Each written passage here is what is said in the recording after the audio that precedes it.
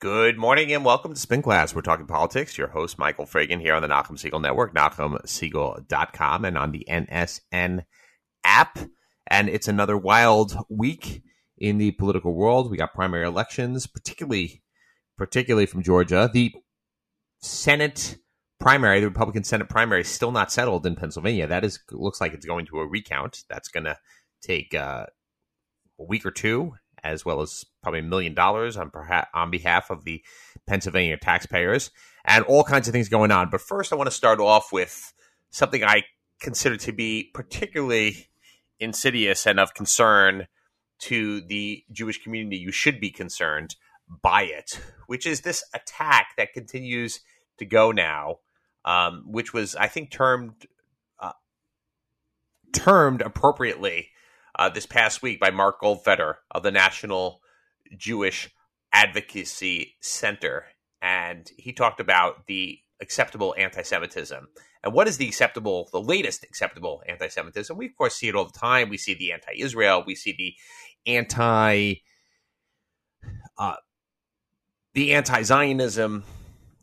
We see what's going on in college campuses. We see the pro-BDS. We see all this movement to delegitimize pro-Israel voices. But now we see an effort to delegitimize pro-Israel political activity here in the U.S. And what's going on? The far left, it could be on the far right. You never know. I mean, we actually saw this a little smidgen of this on the far right with Tom Massey in Kentucky. Not necessarily this cycle, although Tom Massey, a Kentucky congressman who is kind of famously not pro-Israel, I would say that, has kind of made an issue of not funding Israel, says it under the idea he's against all foreign aid, and, has done things really to antagonize the pro-Israel community as well as the Jewish community, kind of like his colleague Rand Paul, though, there are a lot of people in the community who seem to feel that Rand Paul is in the pro-Israel camp. Certainly not when you hold up resupply of Iron Dome missiles. So I just want to call it as I see them. It doesn't matter, Republican, Democrat. If you feel somehow that the security and safety of the state of Israel is not in the American interest, which seemed to be something that Tom Massey and Rand Paul seem to have forgotten, then can call you out for that. There are others on the far right, anti-isolationists, but what is going on now on the far left in the progressive circles, particularly since the pro-Israel community and AIPAC itself have now engaged themselves in politics, in actual political funding, in actual endorsements through a super PAC, as well as direct endorsements and negotiation. There's been this pushback from Justice Democrats, from others who seem to want to delegitimize the idea that the pro-Israel community should be engaged in political activity, just like every other group in America that wants to play in politics should have the opportunity to engage in political activity, just like the Justice Democrats and just like Move On and all these other organizations. And nobody questions their right to get involved. Nobody questions the union's right to get involved. Nobody questions the teachers' union, the teachers, the auto workers, everybody else who wants to go ahead and get involved, whether you're pro-life, you're pro-choice, you're pro-gun, you're anti-gun. We'll have to get to that in a couple minutes. But this is the first time that, AIPAC, the big devil over there on the pro-Israel community, which is this idea that AIPAC, of course, that a lot on the left have, is this Republican organization. If you've been to AIPAC events, you certainly don't get that sense. They bend over backwards to talk about bipartisanship, but somehow now being pro-Israel is part of this not in American interest type of thing, right? We serve a foreign, and that's always been their attack on AIPAC, is that they serve a foreign master, and that's been the attack from both the left and the right. And you have this canard going on out there on the part of multiple sources on the left, now engaging essentially in an attempt to marginalize Democratic Majority for Israel, which is not affiliated with AIPAC. Also, this United Democracy Project, which is a super PAC, which has now been engaged in Democratic primaries on behalf of pro-Israel candidates, those who are not so pro-Israel. And of course, you have some participation from J Street, but not the worst stuff. And the worst stuff is really coming from, you had this tweet from Marianne Williamson. If you remember her, she was and also ran for the Democratic nomination for president last time around. One of those strange candidacies.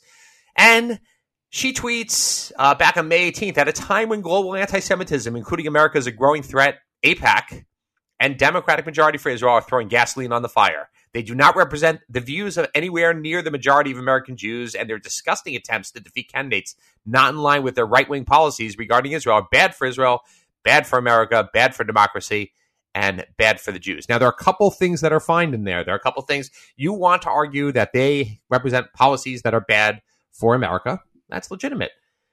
That they are bad for Israel. Okay, you could say that. And I don't know why, as an American politician, you could say bad for America.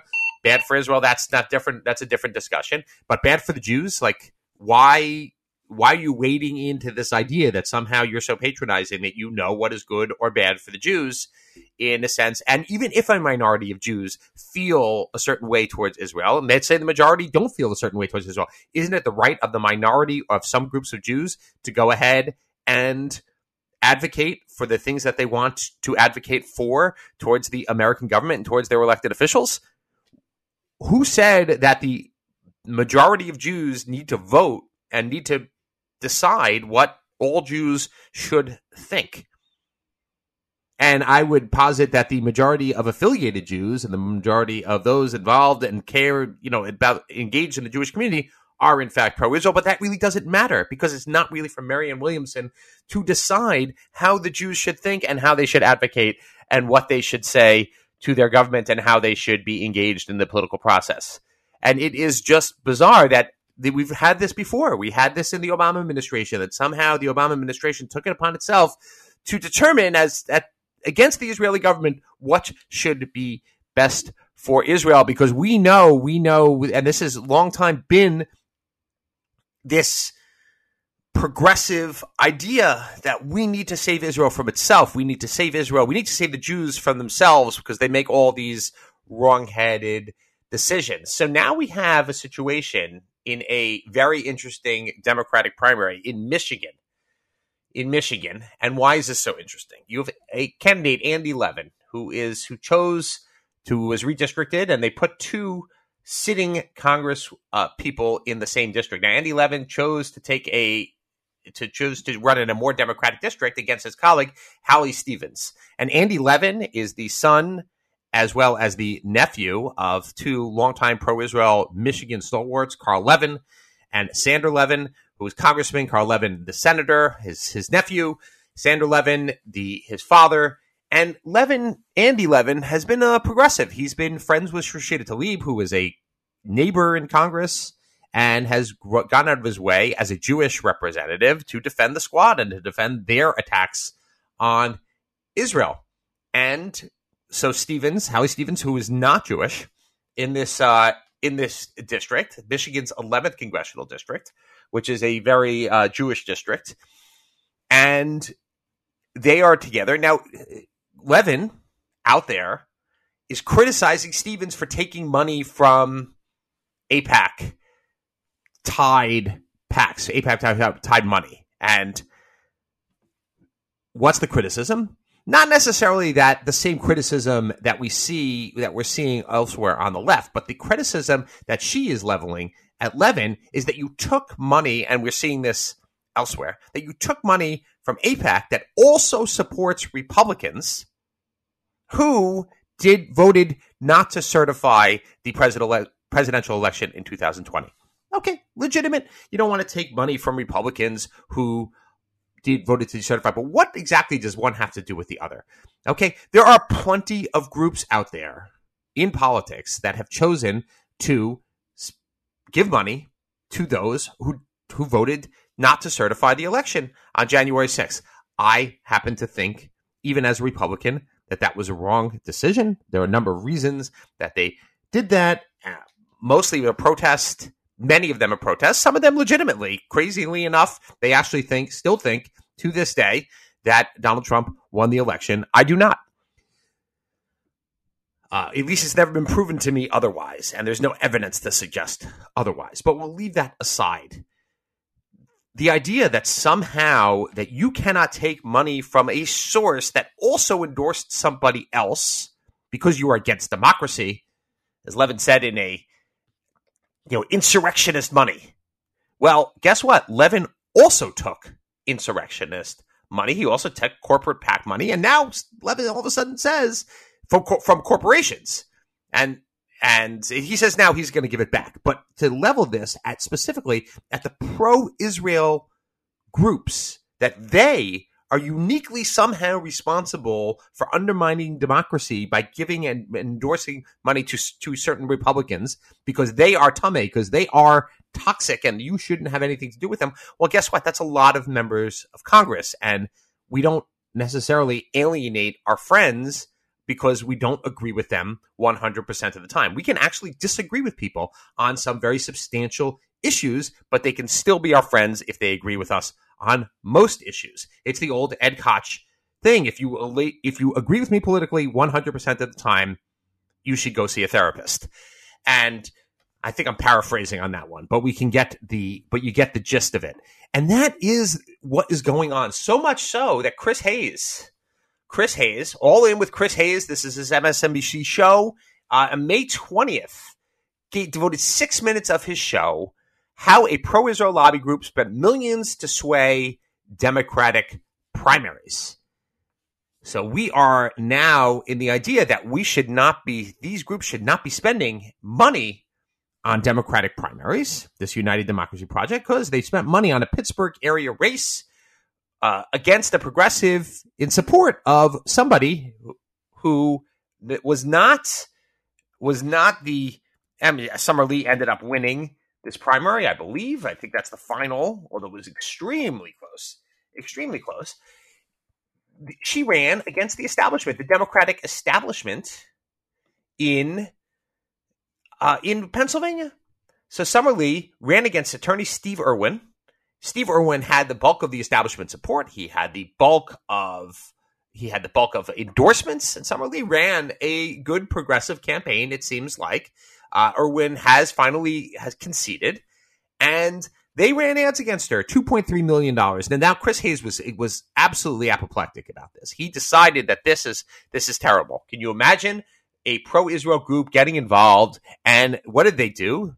Similar to what they had done in a Cleveland area race where they won, which was Nina Turner and Chantel Brown. They came in on behalf of Chantel Brown. They talked about the fact that Summer Lee, and this is a Democratic primary, had been very critical of Joe Biden, of President Biden, and she voted against the infrastructure bill. And somehow that's wrong to point out people's votes because they should have been nakedly transparent that they are pro-Israel. Well, guess what? Every single person who runs ads out there, they don't necessarily say, this is... You must follow this script. We need to be only about the issue that we are specifically organized around, meaning that if you are the carpenters union or let's say the teachers union, you can only run an ad on behalf of education issues. You can't run an ad on everything else, as opposed to, let's say, all the groups on the left that right now are running ads about abortion. Now, they should only be an abortion group in order to do that, or around gun control. You can criticize people on other issues, but according to Chris Hayes, you really cannot. And it seems to be that this is something that is directly targeted about the Jewish community and the pro-Israel community for doing that. And we see on the front page of the New York Times, I think it was last weekend, Bernie Sanders out there declaring war on AIPAC, declaring war on pro-Israel money because he's finally had enough about all this money in politics. Now, he doesn't want to take money out on the left, and we know that the dark money groups on the left spent far more money in 2020 than did the groups on the right. He has no issue with that. He has issue with the pro-Israel money coming in to go ahead and support pro-Israel candidates. And yes, they run negative ads against those that are progressive who seem to be not pro-Israel. That seems to be a tremendous crime on the left right now, which I find even more interesting, of course, even more interesting, is this, back to Marianne Williamson, is this idea that she feels that this money is responsible for anti-Semitism. Somehow she has arrogated for herself this idea that she knows what's best for the Jews, and if you get too involved, don't get too involved in politics. Don't stand up for your rights. Don't give yourself a voice, because if you do, there will be blowback on you, and you are out there going and contributing to anti-Semitism. So as I said, 6 minutes on MSNBC that Hayes talked about this. Now, Hayes, of course, doesn't talk about his own affiliation with the left. And the fact is that he has, I believe, a sibling who was involved in either in the race or involved with Justice Democrats that supported Lee. That, of course, is not disclosed. But either way, that doesn't really matter. This idea that somehow, to use a Talmudic phrase, to use a Jewish phrase, that this money should be puzzle, that these people should be puzzle, that we should take this out of politics is itself offensive. That itself is immoral. To say that Jews and the pro-Israel community should not have a voice in politics, or if they should do it differently than everybody else, that somehow this itself contributes to anti-Semitism. Well, in fact, this itself is anti-Semitic. Once again, holding Jews and Israel to a different standard than everybody else is itself anti-Semitic. Let's talk about the tragedy of shootings. And I just want to make a quick comment. I don't know. I'm not an expert in gun control. I'm not an expert in abortion. I don't even want to get into the politics of the two, but I do think that we need to take pause and we need to ask ourselves where most Americans are. And if you're Republicans and you're Democrats, and it's the same way on the abortion issue. And I think that has been out there percolating for several weeks since we had that leak of the Supreme Court opinion, not a decision, but the opinion. Where is most of the country? Most of the country is in the middle here. Most of the country wants common sense gun control. They don't want to confiscate guns. They don't want to take guns away from everybody. They don't want what New York did with these draconian rules. They want some kind of common sense gun control, that you should have a background check, that you should have a red flag law. If somebody is mentally ill, they should not be able to get a gun. The same way if there are suspicions, they should not get a gun, and the police and the judges should be able to get that. We need tracing. We need people to know that if a gun is used, that they can trace it. That is, something sensible. Like Israel, there's lots of guns around, but you don't have the same level of violence because the people that have them are generally responsible people. And that's what we need here. We don't need that. No issue with people having guns, the people who should have guns. And I think that similarly, those on the left, they want to basically take all the guns away. And it is too much for a lot of people. Don't think about the fact that much of America, not the majority, much of America lives in rural areas and places where the police aren't around. And you can't just call for somebody to come. Guns are there for protection. Guns are there for their livelihood, meaning farming and ranching, etc. And you can't just say we're going to take them all away. Even in New York State, there are areas like that exist. And when you make this one size fits all for everybody, and you take legally owned guns away, and you threaten to do that, that is going to provoke a reaction for much of the country. And somewhere we need to find the middle ground. Similarly, that most Americans believe in some restrictions on abortion. And it seems that the left can't seem to understand why there will be a reaction to people allowing unrestricted, unfettered abortion up until the moment of birth. I know that as AOC, Alexandria Ocasio-Cortez, has arrogated once again for herself this idea that she knows how the Jewish community feels about abortion. She said it outright that the Jewish community out there is pro-choice entirely, or actually, she may have said even pro-abortion. We are certainly not, but we're certainly not, in at least halakhically and traditionally, where the pro-life movement is, and where some in the Republican Party are banning all abortion entirely in all circumstances. So once again, we fall into the middle, as do most of the American people, and we fall into the middle. Unfortunately, politics right now is a battle on the sides, is a battle on the extremes, and that really prevents, unfortunately, common sense legislation, common sense laws to be passed in order to solve the problems out there.